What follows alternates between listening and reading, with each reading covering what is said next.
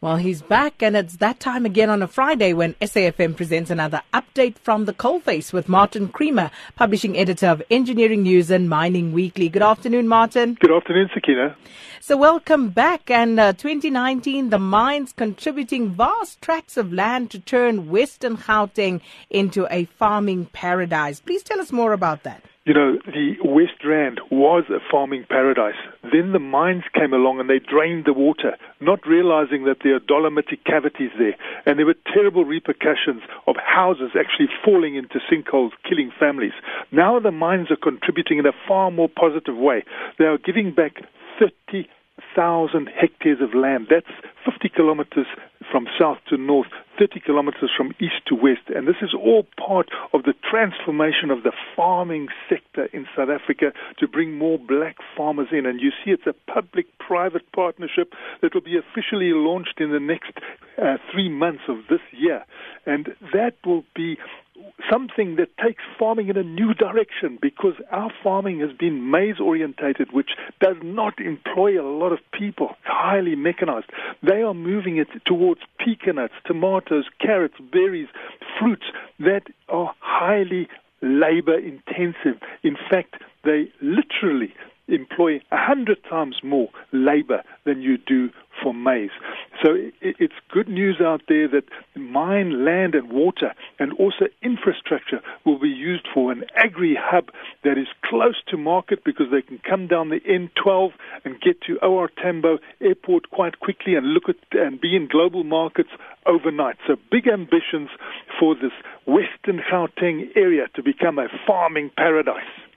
And then, Martin, calls being made for the creation of a development coalition that will place South Africa's platinum mining business on a prosperous new path. Now, this initiative that we see in the West Rand is part of a coalition of public and private partnerships. They need the same sort of coalition now in platinum mining, which is just going downhill. You just see that price dropping. The demand hasn't been looked after as it should have.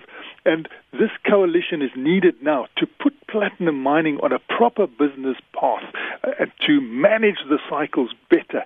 They haven't been managed because there isn't that demand.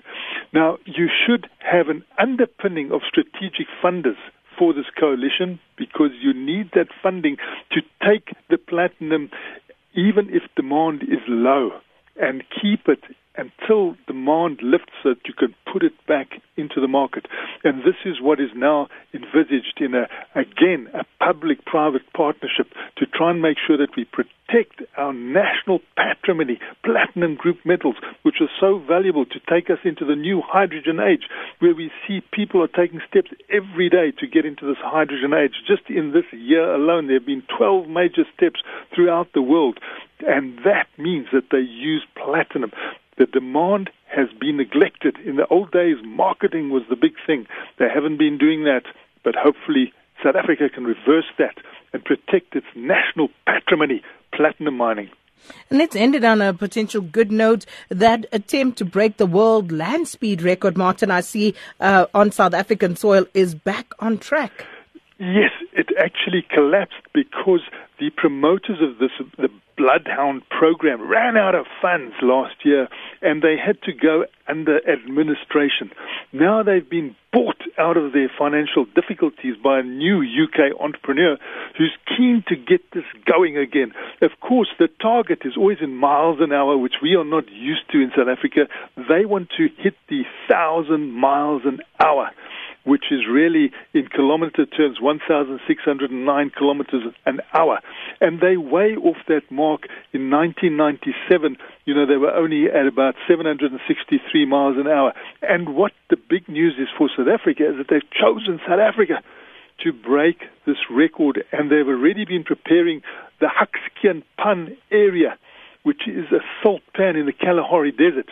This is being put at the ready to now renew this idea that we're going to break the land speed record on South African soil using a vehicle that's shaped like a pencil, but it's powered by a rocket. And it is equivalent to about 135,000 horses, 6 times the power that we'll have of the Formula One cars on the grid, even if they all push out together. So a massive attempt to break the land speed record, and South Africa is the area selected. Absolutely fascinating.